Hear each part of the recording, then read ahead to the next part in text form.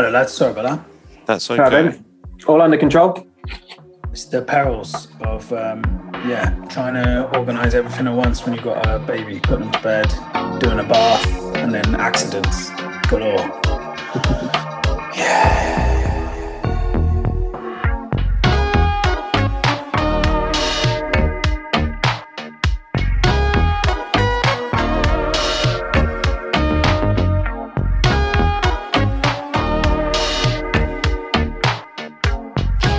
It's episode 2, season 1 of the Future Sounds FM podcast, and I'm pleased to say we made it back for another instalment. Just want to thank everyone up front for all the positive feedback we got from the first episode, and in particular, the interview that Tom did with Carl from Runners Club. Obviously, it means a lot to know that people are enjoying it so far, but feel free to leave us a 5-star review on your podcast platform. Not only is that going to boost our egos, it's going to help us to reach more listeners. I'm delighted to say that I'm joined once again by Tom and Martin, aka Patrick Fakeman, and we've got a stacked episode in store for you again. How are you doing, guys? Have you got anything new to report? Enjoying a delicious kombucha. I saw you had a kombucha. I don't have a kombucha, but what I will report is I'm super tired. I drove back from your homestead this weekend, Vince, today, so I'm a bit tired. But we're filming this in the evenings. We've got a nice little atmosphere, a nice little casual chat coming. Little ambience. I've got. I'm drinking, for listeners who care about such things, I'm drinking some orange squash, but I have got a couple of beers downstairs for later. So it was good to see you this weekend. You haven't made it up this way to Wales since the summer, so it was good to catch up. And you see, you can meet the baby and that. It's always nice to dodge the rain. Yeah, you got quite lucky, to be fair. It's not been the best of weather lately in Wales, but you saw some pretty nice places as well. Went for some strolling in the countryside, stayed at the Vale something. Vale Resort, I think, isn't it? Vale Resort. Very nice place. Yeah, did a bit of a strolling around Barry, of course, which is always a nice and welcoming environment. Yes, yeah. Good times. It was good times. But yeah, other than that, very well. How about you, Tom? Yeah, Gail, I've got exciting news on the horizon. I'm joining the Vaporwave Dad Club. Yes. Summer 2022. Well, congratulations. I mean, obviously, we've already said that, but it's nice to have you break the news on the air, as it were. Yeah, that's public now, yeah. Yeah, it's exciting. I mean, I don't know if you can hear from my voice, it's quite creaky because we've had a few nights in a row where Poppy's not slept as well. And when they get ill, it just disrupts the whole night for sleep and stuff. But yeah, no, I'm all good. But it was quite nice because I've never seen you in dad mode before. And this weekend I saw you in dad mode. Usually I just see you in bars or falling venues. through a merch table or something. Yeah, something like that, or just kind of strolling in the wrong direction on the way home. But it was nice to see you kind of being responsible. Yeah, did I pull that off? Did I gave the impression at least. You did. Yeah, no, and obviously Ollie was there, Jay's little boy. So yeah, it was cool. Yeah, the Vapor family. We'll have to get you down as well next time, Tom. Maybe we can do one in person. Mm-hmm. Funnily enough, I was going to say, you're like this, Tom. I popped into the Midnight Store yesterday. Oh, lovely stuff. Is that where you got your orange juice?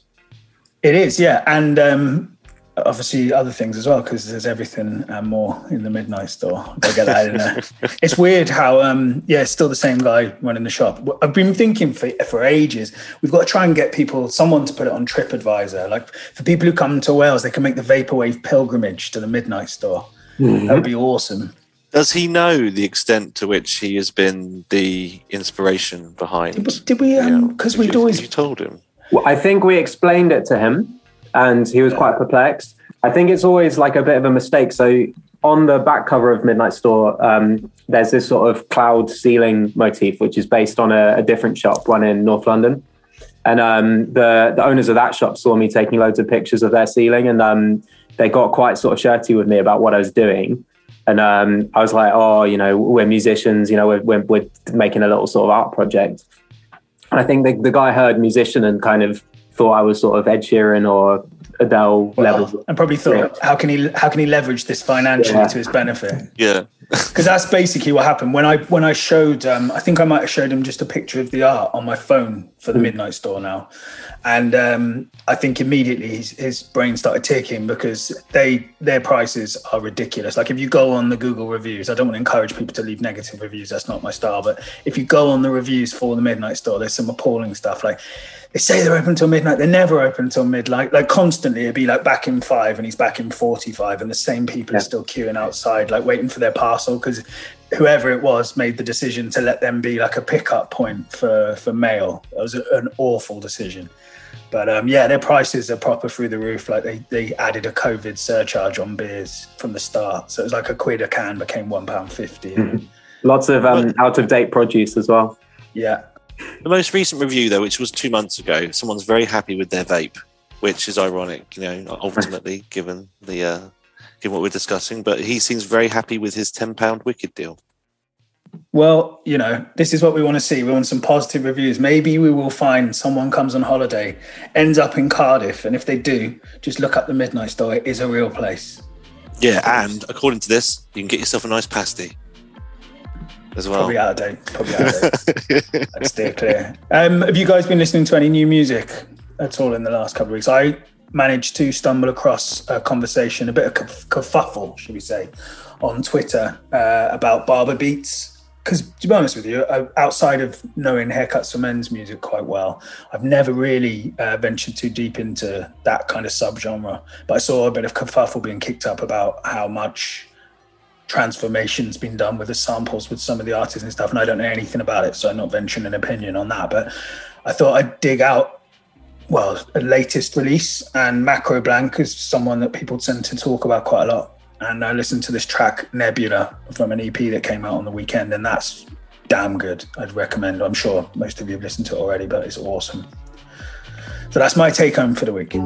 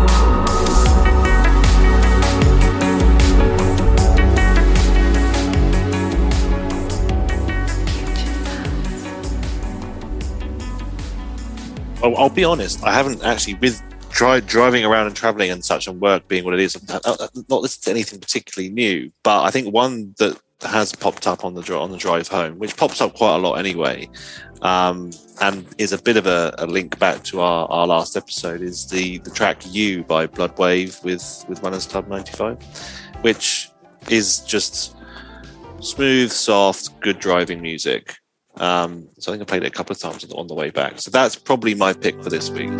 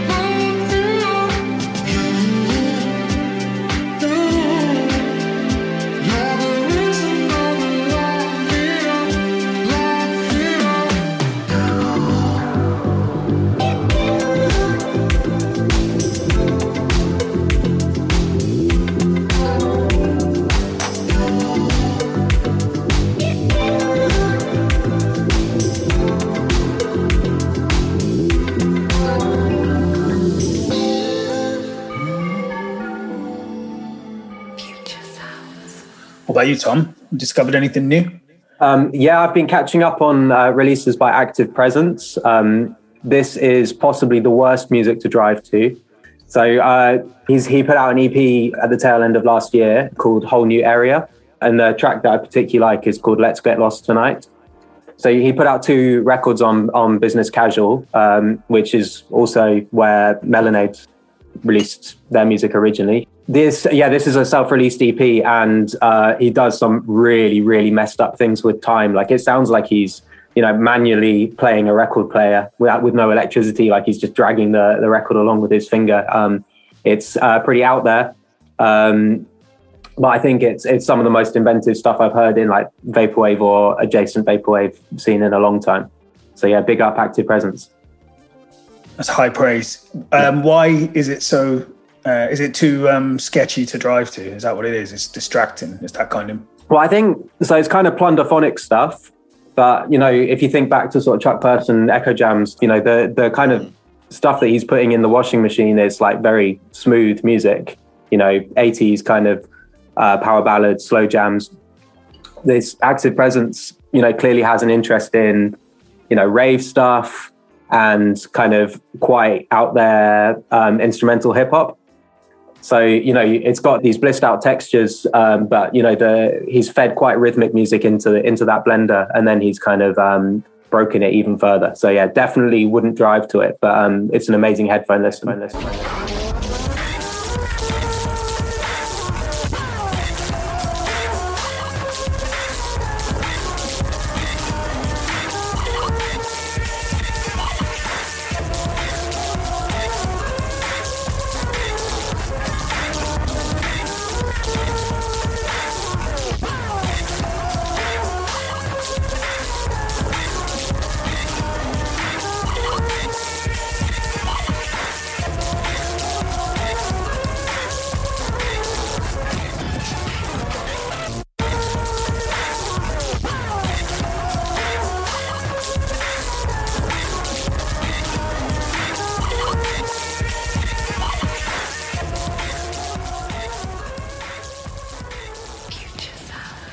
Another shout out, actually. I'm going to give a shout out to some of our competition, as it were. They've been around a bit longer than us, for sure. But do any of you guys follow or watch the Hot Takes Vaporwave talk show? Yeah, I've seen it a couple of times, or heard it a couple of times, I should say. Yeah. Yeah, I've been meaning to get around to watch the Golden Living Room interview for a while, and I caught up with that the other day. And yeah, is it Young Shearer and Skeleton Lipstick that host it? That's right. Yeah.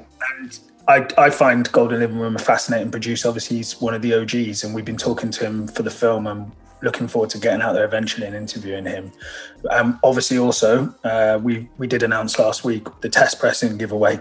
We're going to be releasing Welcome Home, but aside from that, it's definitely worth checking out that episode in particular, because he's someone who's got a really interesting way of coming at production.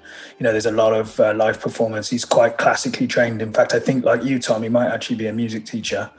Yeah, he is. I donated some money to help him buy a classical guitar for his classroom. Oh, really? That's amazing. Using a platform called Donors Choose, I think. So I felt obliged to donate some money. Nice. Was he successful? Did he get the crowd? Yeah, I think so. I mean, without wanting to get too political, I think it's quite mainstream for educators in America to have to fund their own classroom supplies, which is obviously a terrible state of affairs when, teachers are underpaid anyway. But I was happy to dip into my pocket and get a guitar for his classroom. Well, that's amazing. But yeah, like I said, I didn't buy it myself. I think I gave 20, 30 quid. So not picking myself up too much. Yeah, you should have left that there. People might have thought that you'd stepped in and saved the day on your own. But but they'll be asking me for other days. That's what's going to happen now. Yeah, it'd be like advertising with my band name, isn't it? It's Donor Lens Business. They think I'm a sort of philanthropic organisation. Yeah. It's like that thing when people win the lottery. And suddenly you get bombarded with... I'll keep that quiet, definitely. Yeah, I wouldn't be telling no one. I've always said I wouldn't tell a soul. I wouldn't tell a soul until I just rolled up in a Ferrari or something. Would you be back for episode 3 of this? Would I hell? No, I'd pop back in. I just occasionally got to keep in touch with the normal folk, haven't I? And we're joined on the line by Martin, who's currently in the Seychelles. Exactly. Like the reception will be awful, but I'll be there. You'll be there in spirit. Nice. Okay. Well, yeah. What have we got this week then? Martin, do you want to kick off on this one? Because obviously you led the way. I was late for that as well. So you were late for that as well, but that's okay. Yeah, we sat down with you, and it was last week now, and chatted all things about his inspirations and what got him into making music, where he'd come from to where he is now, but of course a bit about vinyl release that he had with you guys last year, as well as a bit about the some of the live events that he's had a bit of a hand in organising pre-COVID, but of course doing his part to get Vaporwave live and Future Funk out there in the live scene in the UK. So good interview. It was really interesting. He was surrounded by boxes, of course, because he's just moving house, but at the same time he was it's good fun to talk to him. Can I insert a spoiler alert here? Because for people, we did have a few questions from Club Flamingo members, quite good questions on a range of topics, some more serious than others. We had one from Glenn who asked about what his favourite type of cheese, and spoiler alert, if you're triggered by these things, he's not a fan of cheese or melons. Am I giving too much away? Very strange, a man that he doesn't like melons. But yeah, please, if you are some kind of cheese lover, please don't write in and complain. Sorry, it's just we just asked the questions. We did, yeah. There we are.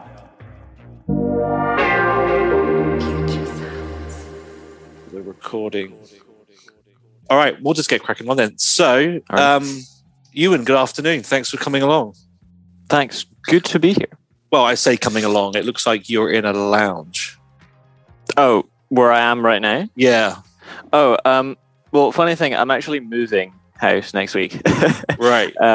So there's a couple of things packed up in boxes. And you're you're in Scotland, is that right? No, so I'm down in Nottingham at the moment, but I'm moving back to Scotland. Whereabouts in Scotland are you going to? I'm staying with my parents in Stirling for a bit because I'm looking at purchasing a house in the near future. But that is all tricky and requires logistics.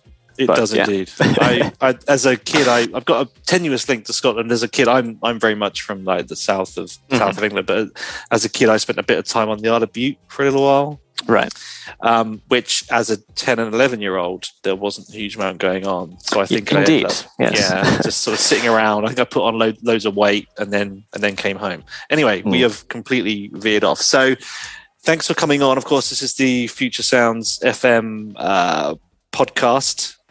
So essentially being a bit of a mixture of individuals that might do some presenting on it, but the key part to it is that we're kind of interviewing people that, number one, not only are doing the Future Sounds event this coming March, but anybody that's really involved in vaporwave and future funk and a bit of synthwave as well.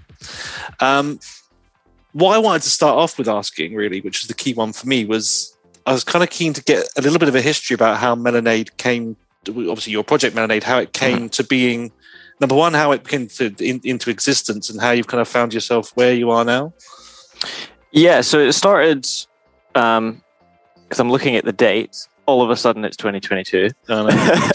But started roughly 7 years ago now, which is pretty crazy. But I just had a desire when I was younger to make music. So I started, got FL Studio and just started messing around. I had always been a fan of Daft Punk, French house in general.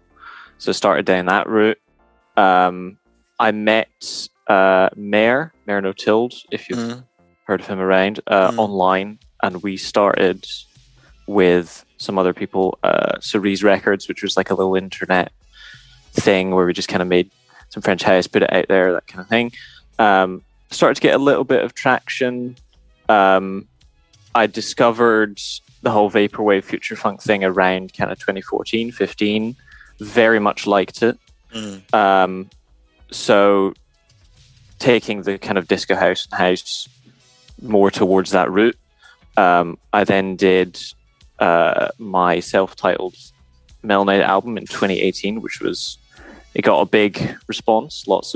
It was a success, inverted commas, for me at least. And then, just been going from there. I did met loads of great people, organized the UK live show in 2019, the Strawberry Station. That was amazing. There's definitely some questions I know that indeed, yeah. Enzo, when he decides to join us, has got he was going to discuss about that. So that sounds exciting.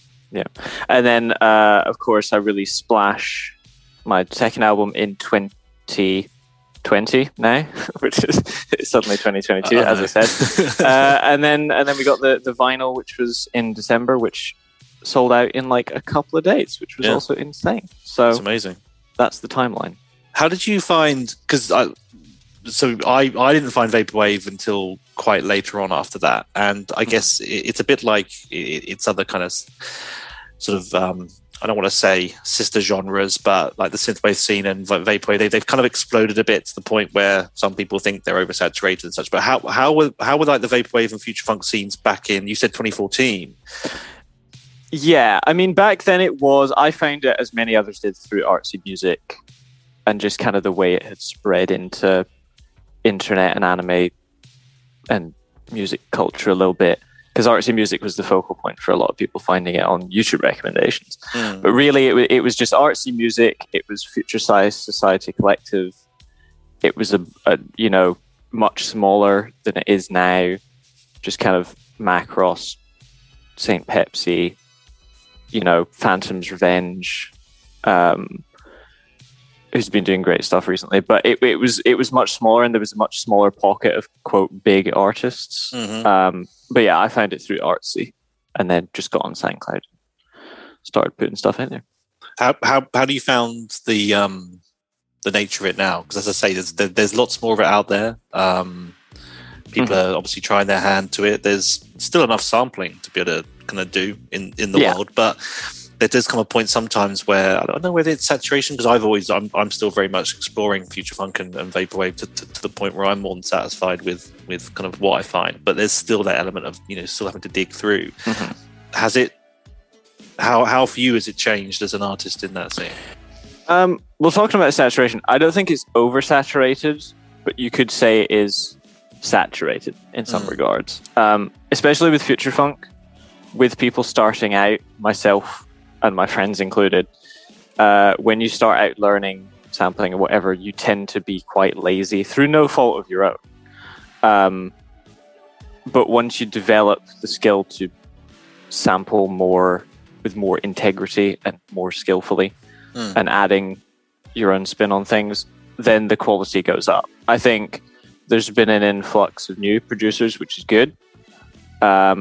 but along with that comes the saturation of kind of I'm hesitant to say lazy, but quite kind of lazy, low effort stuff from the new producers. Again, through no fault of their own, they're just learning. Yeah. But if you set the bar for quality high enough, you can really find some good stuff. And there's been some really good albums in the past 2-3 years. So where are you going now to kind of sort of, you obviously mentioned sort of YouTube and such before. Where are you going now to discover new stuff? Is it because often a lot of people, I imagine, get sent bits and pieces as well? But... Yeah, I mean, the big thing over the past year or so has been the official playlists Spotify put up. So there's now official editorial playlists for both Vaporwave and Future Funk. So I'm hoping a lot of people find new stuff through that. I kind of listen to I keep up to date on who's on the playlist. It's mostly the big names. A lot of people I know are on there. Usually it's through word of mouth or SoundCloud and Bandcamp that I find new stuff. I've been impressed by Classic Files, Azaria,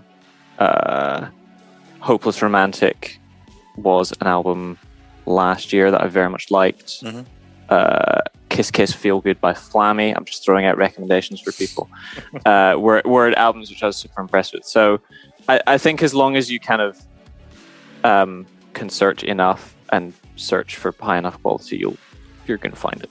I think that's part of the fun of it as well, though, isn't it? Is that kind of deep diving into rabbit holes of stuff that's okay, and then suddenly either through like you say, it'll be recommended videos or recommended tracks that come up from whatever platform that you're using. That's tend to be how I found the more interesting stuff. But yeah, like you say, particularly Bandcamp, you just typing in whatever genre on there. There's all sorts of weird and wonderfuls on there, definitely. Future sounds. Yeah, I was just going to say, there's a lot of online live shows going on, and there's a lot more people making mixes. And so through live shows and those mixes, you can also find, artists you haven't listened to before. And was that anything that you were involved in? Did you do sort of during the COVID train, as it were, that people sort of trying to throw stuff out there? I mixes or whatever it might be? I did a couple of mixes. One was for Disco Forever, that show, and then I did one for Daydream Deluxe's birthday one. I've been quite busy with work and house purchase and moving house and big music, life stuff. And I'm also releasing a game on Steam in like 2 weeks. Oh, are you? So I was developing my own game, but yeah. Is that in addition to just your day job? Yeah, that's in addition. Game stuff. Okay. So I do programming for the video game studio 9 to 5, and then I did my own game in spare time as well. So. Sleep involved in there anywhere? Yeah, occasionally. Excellent. We, for the purpose of the recording, Vince has arrived. Enzo, hello, how are you? All right, sorry, chaps. I got caught in the worst traffic I've ever experienced. But that's another story, I guess. That is. We were just, we'd started off chatting a little bit about the history of the project and then a bit more around kind of the scene now, how it compares to maybe 2014 when you had first started off and started discovering it. And then you popped in. Yeah. Well, I rudely interrupted you. Absolutely fine. No worries at all. I was going to, it's probably good timing actually, because I think you talked about, as part of the history of it, you mentioned the work that you guys did to get the record out. I think it was the back end of last year in the December. I was kind of interested between the two of you as to how that came about. We had a good response from the album. Was originally on Business Casual, and we had done some tapes and it had a good response. But I don't know where you saw the album first, Vince? The same. I mean, I follow Business Casual a lot. Shouts to John Zabeel. It's an amazing label. They put stuff out every week and it's such high quality, high standard. And I'd already heard your stuff, obviously. And that album, I had it bookmarked from the second it came out. I think the tape sold out before I got a chance to get one. But as soon as you said about putting it onto Wax, 100%. We jumped at the chance, to be fair. And we'd met you at the Groove Horizons event. Yeah, that was great. Many moons before that.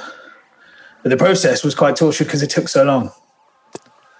Yeah, it was. I don't know how long it took from inception to pressing, but Yeah, I guess a lot of these issues are everyone's talking about the Adele pressing. 500,000 records of a new album, which has caused the latest blockage, but things were already causing problems because of COVID. People were having to shut down for quite a period, and there'd be reduced staff in pressing plants and stuff. And so waits had gone from maybe 8 to 10 weeks when we first started talking about it, suddenly waiting 6 months. And if you do pre-orders, then that's a real problem for those labels because they've got a backlog of orders for many, many months. And for us, because we try and do things up front, it means a lot of cash tied up and a lot of time saying, sorry, Ewan, it's not ready yet. It's going to be ready soon. This question is going to be slightly off topic, but I'll ask it because I think it's important. Is there a view that, given that, well, I don't know how far in or out of this we are at the moment, that things could improve in that sense? The pressing plants getting back to some kind of normality. Funnily enough, I got an email from Jill from Media Duplication, do a lot of tapes for vaporwave labels and synthwave labels, and she recommended this blog post, actually more of a podcast that was on BBC Sounds, and there's been a new UK pressing plant that's been established as a reaction to this issue, primarily to work on small runs with minor labels and artists and stuff. So locally, that could be a real game changer for us, but in generally speaking, there's not an immediate sign that waits are getting shorter. So I don't know. It's just fingers crossed. It is what it is. Cool. Okay. Thanks. Ewan, I was going to ask you whether you'd, in terms of, because I guess with the whole, you mentioned you've got some friendships with artists that are kind of out there within the future funk scene, vaporwave scene, doing what they do. Have you got many kind of does that extend to in real life, or kind of your kind of family and in real life friends aware of what you do and how that kind of how that plays out in terms of they're interested or what they think of your music? Yeah, I mean, generally we have we kind of call it the UK gang, which is myself, Strawberry Station, Mr. Wax, Conscious Thoughts, Ev.exe is in Glasgow as well. And there's others. I think most of them live in London, in England. I'm moving back up now, which is a shame. But I've met them numerous times. Myself and Strawberry were with the Flamingo fellas for the recording. It was quite recently, wasn't it? Yeah. So I don't know if I can mention that as something special. Yeah, you can. No, it's okay. Yeah, no, that's fine. That's fine. Yeah, but we've met up numerous times. And it's always a great time. It's always fantastic. We can share stuff, and yeah. Good. I think it's important because you find so many that people are kind of, there's, I don't want to use the phrase bedroom producers because I think it minimizes what people do, but I think the time that we're in now has expanded people's ability to kind of, although we've had restrictions, that people are meeting up more, kind of engaging with that kind of in real life element to it, so that online acquaintances are becoming friends, particularly in sort of smaller, more niche scenes. It's good. For sure. Do you know a good example of that was Electronicon, 100% Electronica's first live event. My brother and I managed to get out there to New York for the first one, and it was mad just how many people. It was a conversation that kept happening all day. People talking about this as the Woodstock of vaporwave, and how all these people who'd been good friends online for a long, long time, finally getting to meet in person in real life. And it was the same with that Groove Horizons event. I know I'm dropping that one back in there again, but I think it's important, especially as you're talking about UK artists. You guys recognise the demand, same as 100% did, and you kind of, as a collective, you pulled together the first UK event, and all the people that I met on that night as well were talking about how great it was to jump off the computer screen and meet people in real life, and how much a part of the scene that's becoming. Hopefully, we'll get back to that as kind of the trajectory we were heading on before COVID. So that's segue heaven for me, because Groove Horizons was going to be my next question about how that ultimately came about, and ideas in terms of, again, bringing it to fruition. How did that get to it was really the brainchild of myself and Strawberry Station, Jacob. We had seen online on the subreddits, and we were also involved in Discord at the time, of people generally wanting a live show, but there was quite a few UK people. So we just kind of thought, screw it, let's go for it, let's make something happen. We got a great amount of help. Shout out to Alexander Hall, who was in London. He works for a lighting company, and he had set us up with, he knew some people at venues and knew a bit more about the organization. But with the UK gang, inverted commas, that I mentioned, we managed to pull together some cash to do the show. It was kind of a bit scary because we didn't know if people would show up. Yeah. But they did, and there was people coming in on the day who were also not part of, the whole Vaporwave and Future Funk thing, and they came in and they said they enjoyed it, which was great. So the event was a success, and yeah. Do you think you would have followed up with another event by now if it wasn't for the event? We'll call it. Yes. We had plans for Groove Horizons 2 in 2020. Obviously, didn't come to fruition.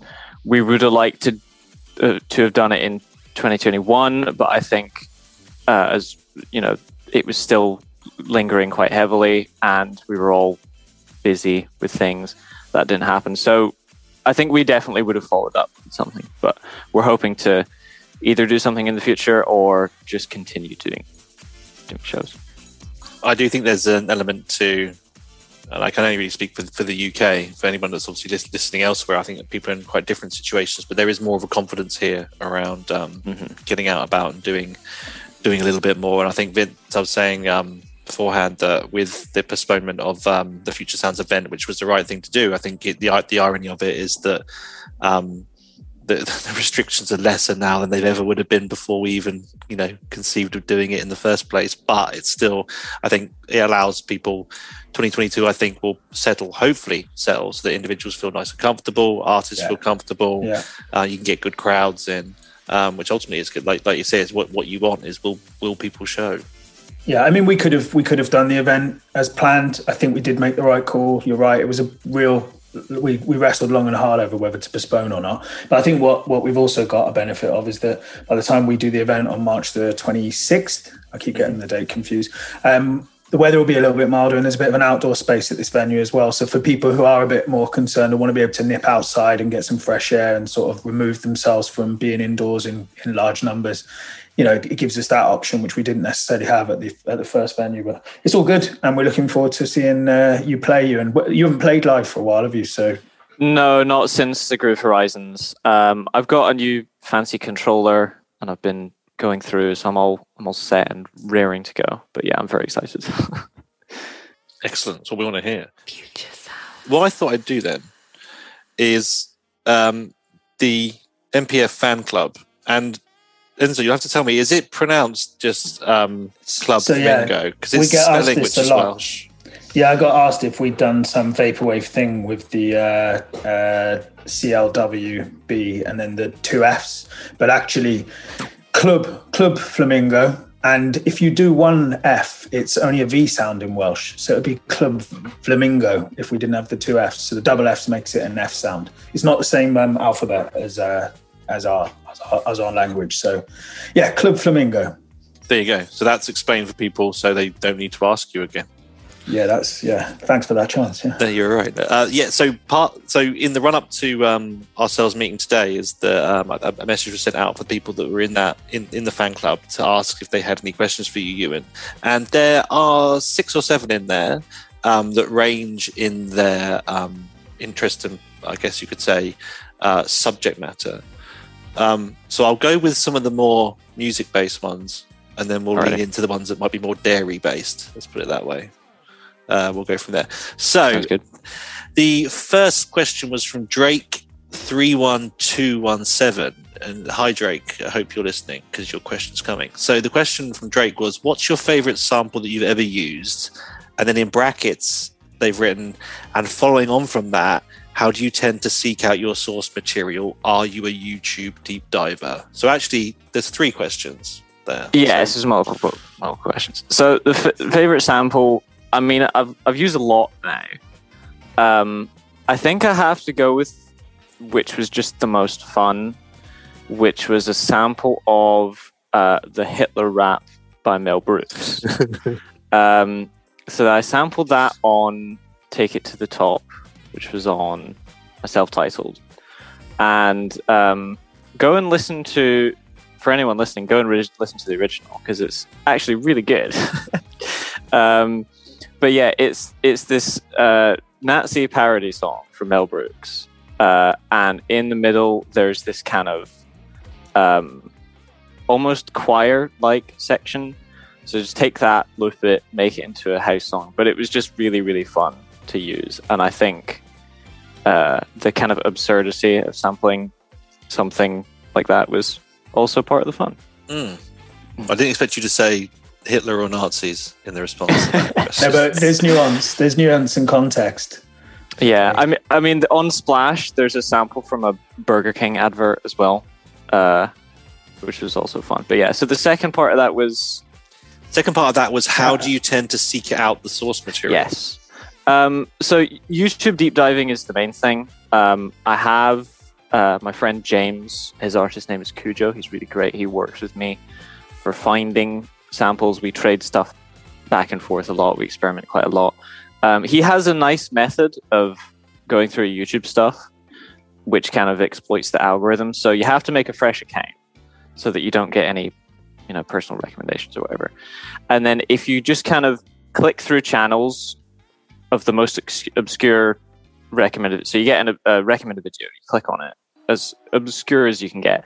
You go to their channel and then you sort their uploads and then pick like the most obscure of those. And if you just keep doing that, the algorithm leads you down to videos of random obscure 80s funk, which have like 70 views. Mm-hmm. So you can sometimes find really obscure, really good stuff. Apart from that, I have had a couple of visits to record shops. Shout out to Le Freak Records in Dundee. They have a great shop. They stocked some of my self-titled, which was great. So I have gone to record shops occasionally, but it is just faster to go through stuff digitally. Are you, if you don't mind me jumping in there, are you sampling from? Have you sampled from vinyls direct?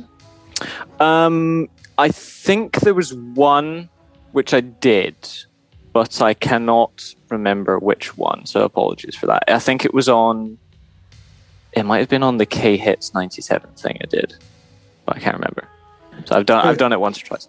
Very quick clarification, if I may. The first part of the question was Drake 31217. I'm going to take credit for the second part. I don't want to impose the brackets and the follow-up question to him. He may not have been going down that road, but I was adding that as notes. It's my poor research, my poor comms, Martin. So that's okay. You didn't warn me, but it's out there now. Yes, and so is Ewan's secret recipe for finding samples. Which there you go. You guys can use that and take all the good ones now. It does make sense. Otherwise, I'd end up with all sorts of. Particularly if you were kind of just like you say, using existing algorithms. Half of mine would be for ramen recipes and things like that. So I mean, when I do sample things, I often just check whosampled.com just to make sure it's not being used in any big thing. Because I would see The Weeknd recently sampled some city pop songs, so I always just want to make sure of that. I think some of the city pop scene have done what some of the synthwave scene did when he was doing similar sorts of things. They're up in arms about how awful and terrible it is, when ironically it's exposing that music to a much wider audience. So I think I'm all for that. I definitely think you're right on the city pop side of things, that sample, because I think that the source material for that is so clear that people may well seek out city pop records. I think the beef that people had with The Weeknd's heavily synth-based track is that he's not name-checked or referenced it. So actually, in some respects, people just think, oh, wow, look at this track by The Weeknd. Doesn't this sound amazing in fresh, when people have been doing it for a decade. And there's not necessarily going to help people find more music like it. But I think with the city pop sample, for sure, loads of people have been talking about what it comes from. And it probably has opened a lot more eyes onto that style of music, which has sort of been bubbling around on YouTube algorithms for the last few years. Absolutely. Fab. Thanks for that, Drake. That was good questions. They were good questions, even though obviously you read them in such a way that was Vince's impact on how I read them. Second question was from Vinyl Collector, and Vinyl Collector asks, outside of Future Funk production, do you have any other projects, and do you have any formal music education or skill with instruments? Mm-hmm. So in terms of other projects, I've done some kind of hip hop / chill hop things in the past. Mm-hmm. most successful one was Dream Plaza, which had a good response. I did some tapes with Corspect. I do often do. I have a couple of hip hop, chill hop songs stored away, which I might release at some point. They don't really fit with the main kind of disco house, future funk stuff that I do. K-Hits 97 was an attempt at a bigger kind of project with hip hop or chill hop, whichever. But I might release something like my friend Pop Up actually did a kind of hip hop collection. It's called Songs for Distance, but I might do something similar to that soon. And then there was a second part to that, which was it was about musical education in terms of a formal sort of. So the short answer is no. I used to have piano lessons when I was like 9, which I did for a couple of years, and I like hated them. And I also did.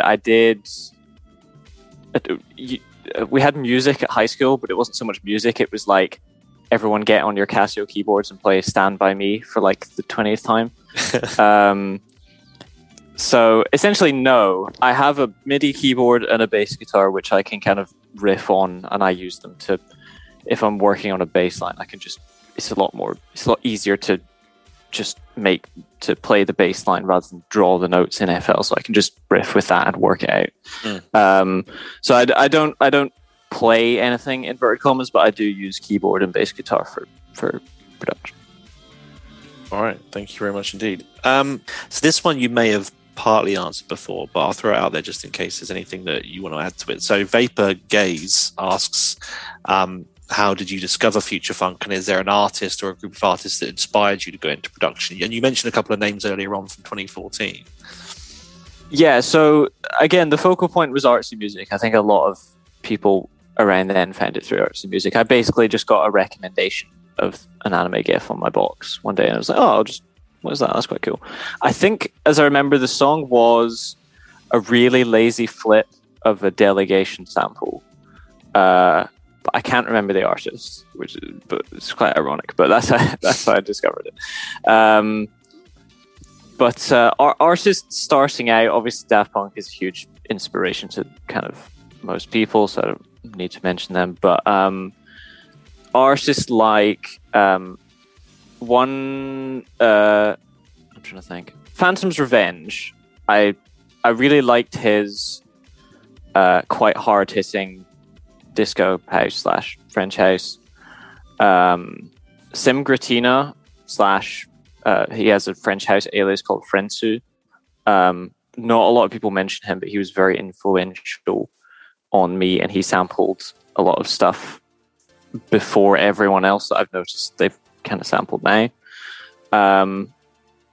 And also Louis LaRoche. His stuff is less sampled and more original now, but he had previously released the Peach EP, which was mistaken online to be Thomas Bangalter's work. And he kind of blew up because of that. And he also did an EP called Me and Her, which is really fantastic if no one's listened to that. So I'd say those three, really, Phantom's Revenge, Louis LaRoche, and Sim Gratina are the three big ones. Excellent. I won't lie. I've not heard any of those, so I think I'll have to Google. We can link them in the description, I think, because quite a few people might fancy taking a little track back and checking them out. So, we'll try and get links in the description for people. All right, so we're down to the last three. Jack D, who is it's Jack Dyson from Space Jams. I think that's Jack. I assume that's Jack Dyson from Space Jams, right? It is. I'm getting a nod. Again, we touched upon this earlier on, and I think I probably know your answer to this. But Jack asked, "Do you feel there's a potential for Future Funk to get a growing live scene in the UK?" So I can envisage that your answer will be on this one. I think the trajectory is there. I think the question is just how high the trajectory goes, sort of thing. Certainly on the night in Groove Horizons, we did have not a huge amount of people, but we did have some people who saw the pink aesthetic lights and were quite curious and came in and had a good time. So I think if people are open to it, then it's certainly a possibility. All right. And then we have Here we go. Young Clean.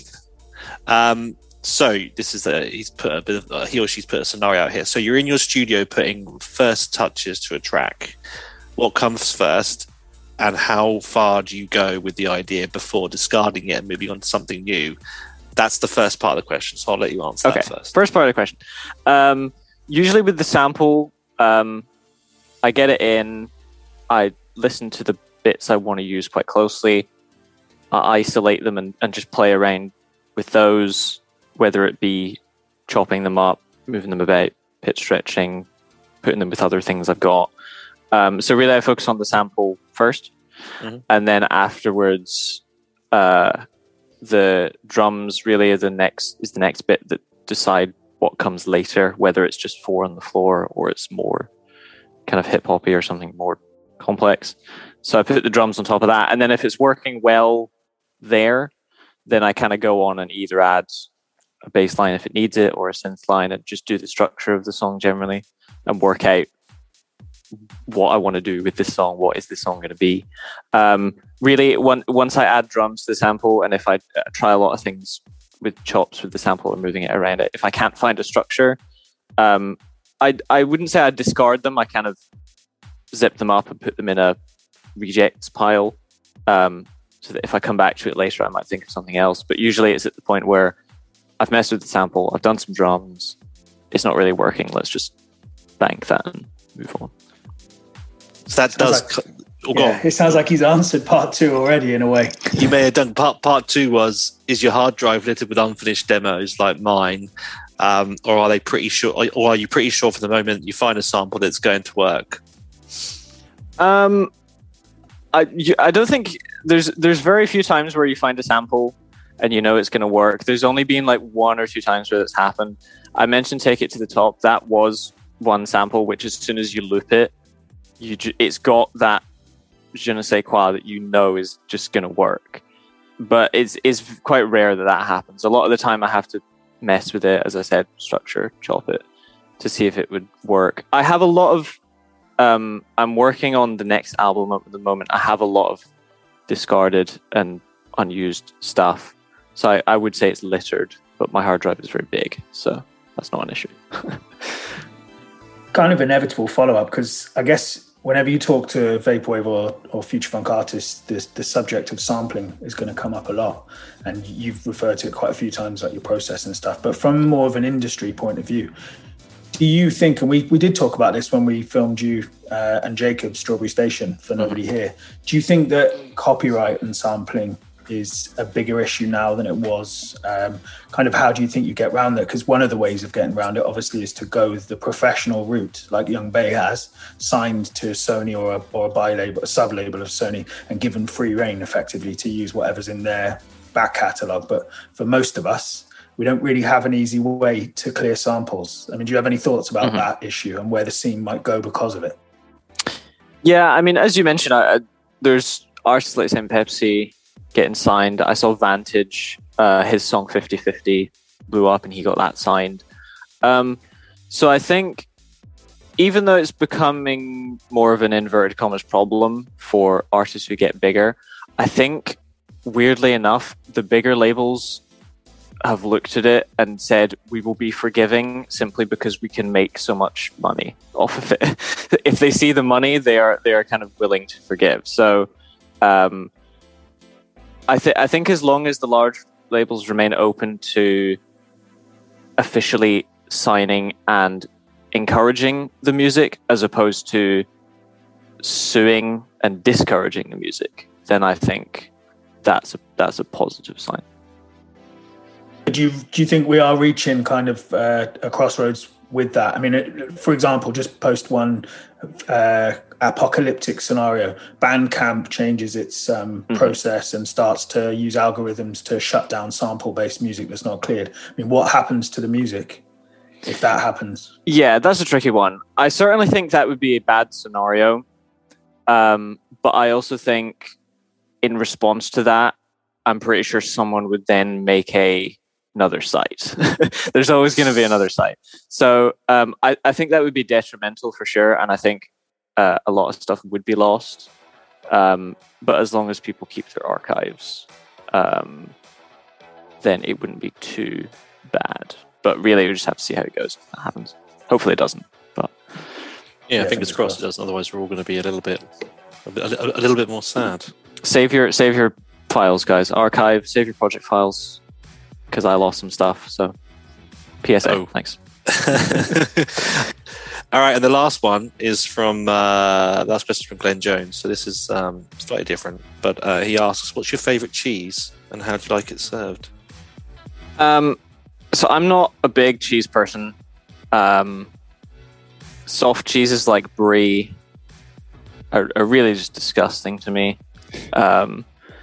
Just not going to sugarcoat it. They're disgusting to me. Any cheese like Stilton, again, just disgust me. I'm just like, give me a mature cheddar on like an oat cake, and that's me. I'm a very kind of plain cheese person. No cheese table at the Future Sounds gig then. I mean, you can have a cheese table as long as there is just some nice mature cheddar or something, or a red Leicester. Is that your rider? Is it as simple as that? A couple of beers and some mature cheddar and oat cakes. Yeah, probably. That sounds good. Very wholesome, actually. I got one more silly question. Mm-hmm. When we were warming up, trying to get, because obviously when you're setting up to film, there's a lot of dead time to fill while you're getting all the angles right. And the director of Nobody Here pitted, and this might never come to light, so that's why I'm putting the question to. He pitted Ewan and Jacob against each other, strawberries and melons. Which one's better and why? Tell us. Rehash that debate. Why is melon better than strawberry? We'll ask Jacob to fight back in a future episode. I mean, I'll say this on the podcast simply to be transparent. I don't actually like melon that much. It's all right. It's a decent fruit. But really, I just prefer star fruit. Star fruit is really tasty, but you can't get it in the UK. I've only had it a few times. I'd say I do prefer watermelon to strawberries simply because the seeds on strawberries can be quite annoying if they're too large, but they're both nice. That podcast title right there, Melonade in Don't Like Melon. Shocker. Exposed. I'll have to be the one. Thank you to the guys at the MPF fan club for throwing out the questions, because I think they were definitely interesting. And if you have any more foods, fruit, cheese, drink, or related questions, send them to ewan.mounson@btinternet.com. There you go, definitely. So yeah, and don't be shy in terms of that. It doesn't have to be fruit, doesn't have to be cheese. It can be meat based, whatever you want. But or a combination of them all. Indeed, definitely. Fab. Thank you. I think the main thing for me was just it was great to meet you. Looking forward to catching you at the event as well. Yeah, it's going to be really good. So good, but also good luck with the move, because that's not a it's not a close move. It's not like you just moving up the street. It's quite a long way. So hopefully it goes well. Excellent. And was there anything in terms of throwing out any links, be it Bandcamp or any kind of platforms where people can find your stuff? I mean, the main two places are my SoundCloud and my Spotify. So it's SoundCloud/melon-aid. And if you just search for Melonade on Spotify, I'm there as well. I'm working on the next album, but progress is slow because I'm busy. So please wait for it. But huge shout out to everyone who bought the vinyl as well, because that sold out insanely fast and that was a great response. So thank you everyone for that. And there may be some signed copies to come, but I don't know what we're doing with those. So yeah, all in good time. But we did all the orders, and there's a handful of each variant which we're about to put live. So by the time this podcast goes live, there'll be a couple of copies left of both variants. So mypetflamingo.com. Check out Splash if you haven't listened to it. Yeah, it's an amazing album. Excellent. And of course, to catch Ewan playing live, that's the 26th of March 2022 in London at the Post Bar for Future Sounds New Dimension, and you can get tickets at Future. It's -sounds, isn't it? .co.uk. Come and join us, because it'll be a new venue, slightly bigger, and we're going to be a merch table, I assume. People can buy stuff. Amazing. Sure, for sure. Definitely. Gentlemen, thank you, and I'm sure we'll catch you soon. Thank you. See you on the other side. Cheers, guys. Future Sounds.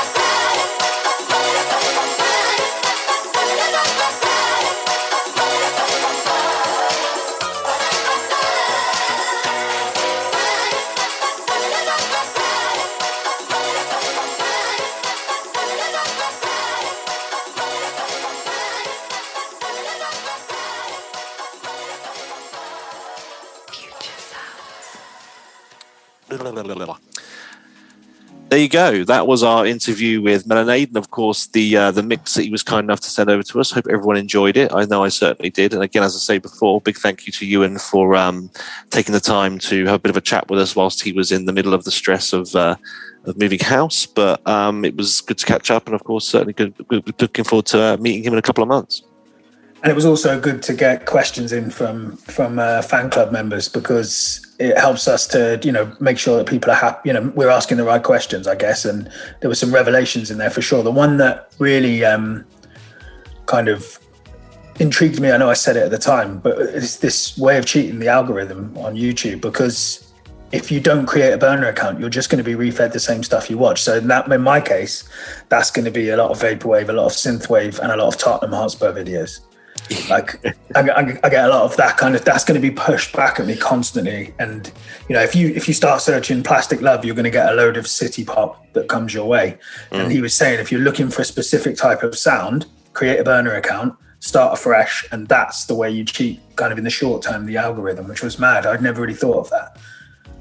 It just means you've got to try and remember all your logins, although I suppose, or creating loads of different email accounts, but it's clearly worth it in the end to get, particularly when he was talking about how he'd found these old kind of R&B tracks. I think he said R&B tracks, but had like sort of 15 views on them. So these quite random ones that people wouldn't have sampled before, which I think is quite important to him.